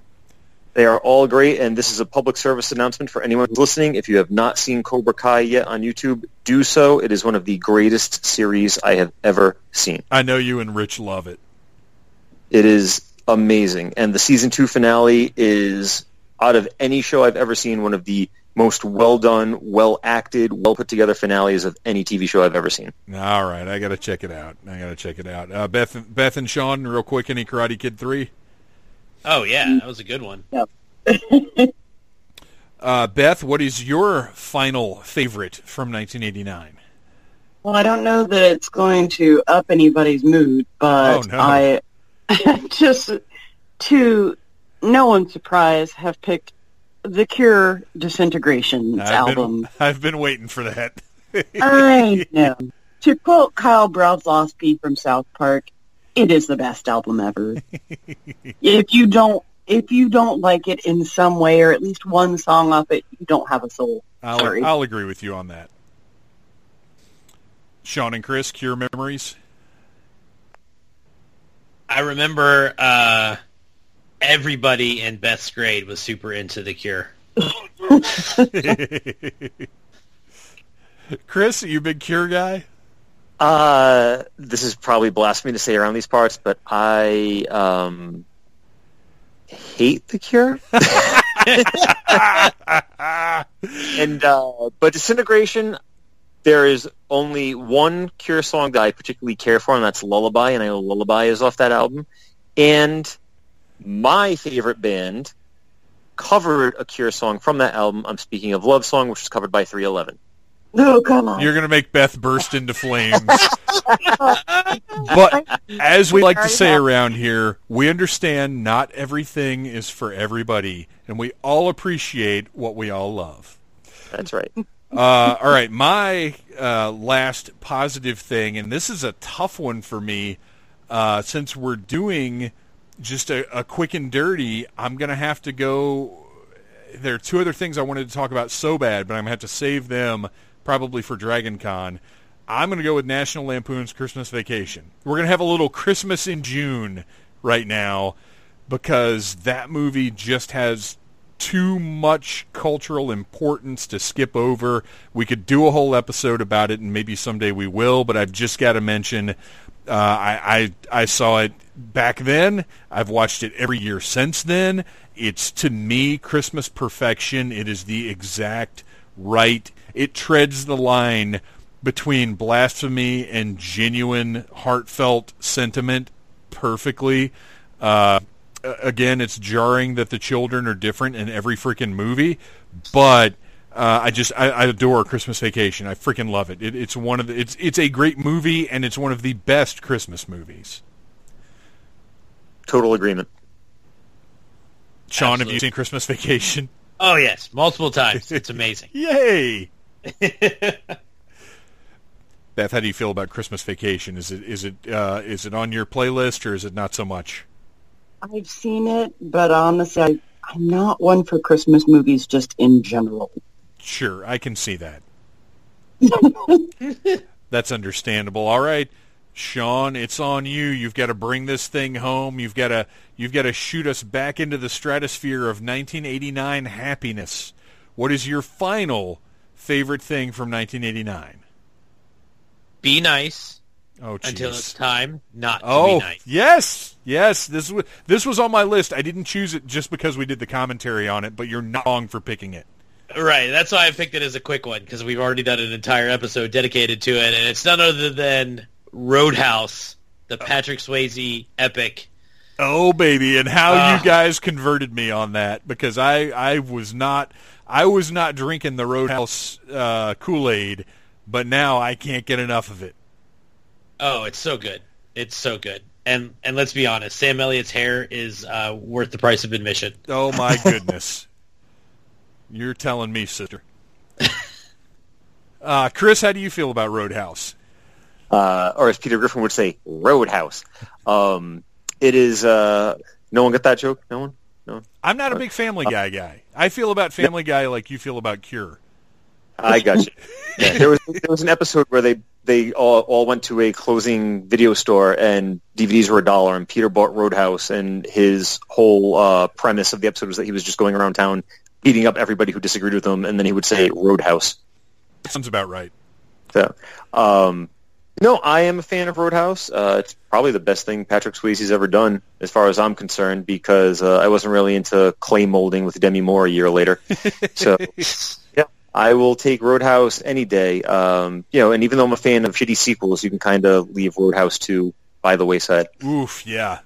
Yeah. Yeah, not even out of curiosity. Beth, Roadhouse, you know you love it. Come on. I unironically love Roadhouse. Yes. It is great. absolutely, it's the best Patrick Swayze movie ever. I will never, ever, ever want to see Dirty Dancing again, but I will watch Roadhouse whenever it's on TV. Shit, yeah.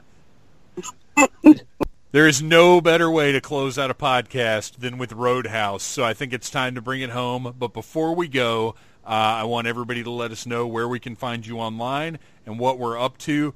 Chris, where are you online? What are you doing? All right, so Chief Marketing Officer for Figures Toy Company right here. You can find all of our awesome merchandise over at figurestoycompany.com, where we carry retro figures for DC Comics, Kiss, The Monkees, The Three Stooges. We're also licensed by Ring of Honor Wrestling for action figures and merchandise for them. We also do the Legends of Professional Wrestling and the Rising Stars of Wrestling toy lines. We just released a whole bunch of stuff just last week. That includes the Taya Valkyrie figure. Dude, for that the Rising Taya figure is like up there with Delirious for one of the greatest action figures of all time, I think. That it came out so, like, I had only seen the prototype of her with, like, the furry boots, like the outfit with the robe and everything. It is amazing. It's that phenomenal. was just a run. They did such a great job. And besides that, my favorite new release is the cult favorite, The Creeper from DC Comics. I think that came out really, really good. So lots of new stuff up there. Black Canary, The Atom. We've got Scooby-Doo. We've got Birdman just came out. A whole bunch of stuff. Check it out at figurestoycompany.com. WrestlingSuperstore.com. You can find all of the wrestling merchandise and more accessories over there.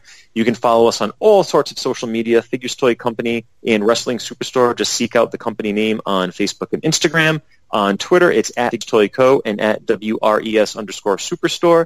And if you would like to follow me personally for all my podcast fun and movie reviews, pop culture goodness, and cross-promotion of the things that I'm doing at FTC, I am at Zach Malibu. Awesome. Beth, what up you? Where can we find you? Well, compared to Chris, I do nothing. But you can find me at needlessthingspodcast.com and at needlessbeth on Twitter. And at Betharum on Instagram. You should do more on Instagram. Yes, I do nothing on Instagram. I am bad about that. Instagram is the best. It's the best. Get on Instagram. Do some more. Red Ranger, what are you up to? Where can we find you? You can find me on Instagram at The Red Ranger. You can find me also on Instagram at Theme Park Alchemy. That is a shared account, so we take turns. I will be posting some of my adventures at the theme parks next week. Or actually this week, Jesus. I'm so thrown off how does time work. So that's where you can find me online, primarily at those two places. Mostly the Instagram. I avoid Facebook as much as possible. I think Theme Park Alchemy needs to hire Aziz Ansari to say, smelling good 24/7, baby. I think that's that's your ad campaign.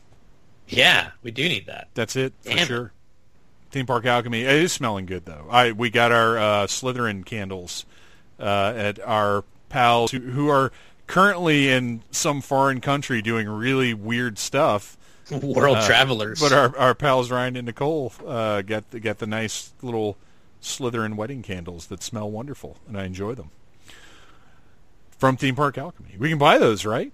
Yeah, you can. Not right now. The site is actually while Ryan and Nicole are off gallivanting around the globe. Believe it or not, they are not going to be able to send candles from Bangkok. Yeah, exactly. Or make them. That's the tricky part. We can mail them, but we have to have them. So the site is down for maintenance for another couple weeks, but we're coming back big, actually. And I should probably just put this over now. Coming back big in July with a big July 4th release with a very popular Netflix show.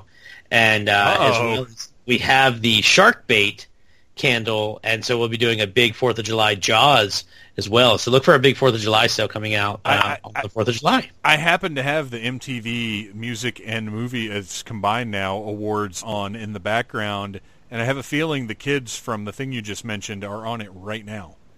Yeah, there's some good smells that come out of that show from your toaster. Oh, man. Lego My Candle. Yes, exactly. Awesome. Thank you, Universal, for having them at Halloween Horror Nights and expanding the list of properties we can be inspired by. Awesome. Wait, all right. I get a Demogorgon candle? Really? Oh, I don't want anything that smells like that. Well, maybe they smell like cotton candy. You don't know. But you've already got a cotton candy candle. We'll figure it out. Just relabel it. Oh, now it's time for the old toy industry standard of the redeco. Believe me, we are finding ways to. All right. Thank you guys so much for coming on and talking about 1989. I've had a great time talking to you. I'm sure the listeners have had fun as well. And please check out needlessthingspodcast.com every single day for new posts about all this kind of pop culture goodness. You guys, thank you so much for coming on. Thank you. Thank you. Thank you.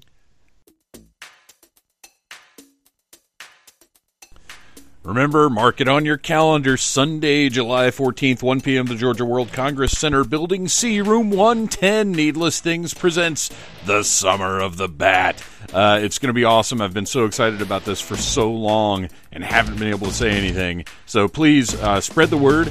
Go to Facebook, join the Needless Things Podcast Facebook group, and there you will find the event for the Summer of the Bat live panel, and you can join there.